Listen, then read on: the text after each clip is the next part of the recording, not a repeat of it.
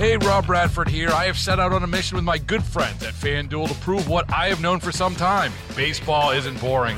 Now I have a daily podcast to prove it with some of the most notable people in the baseball world, screaming baseball isn't boring from the mountaintops, or at least agreeing to come on our show. Players, managers, GMs, and yes, even the commissioner of baseball, Rob Manfred. It has been a constant wave of baseball's most powerful voices. So join the revolution. Subscribe and soak in Baseball Isn't Boring. Listen on your Odyssey app or wherever you get your podcasts. You'll be glad you did.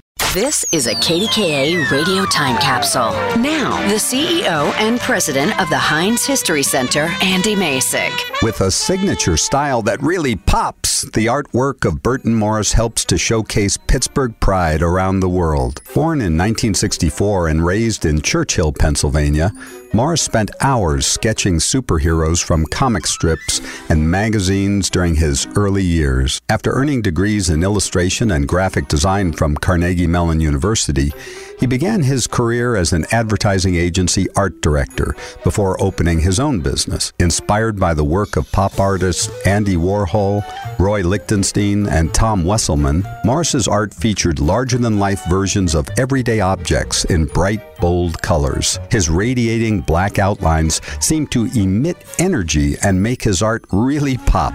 Morris's breakout year as a pop artist came in 1993 when the Absolut Vodka brand chose his artwork from more than 800 contest submissions to represent Pennsylvania as part of the Absolute Statehood campaign. He got a big break when actor David Schwimmer wore a t-shirt featuring Morris's artwork on the hit television show Friends.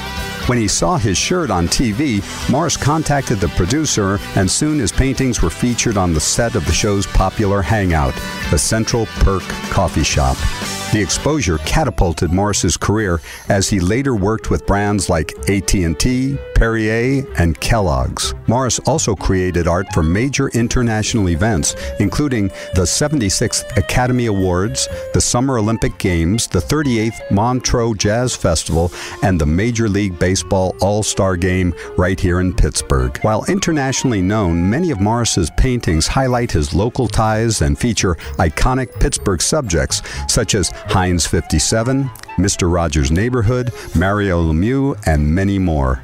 At the Heinz History Center, kids can create their own Burton Morris-inspired pop art in the interactive space known as Discovery Place.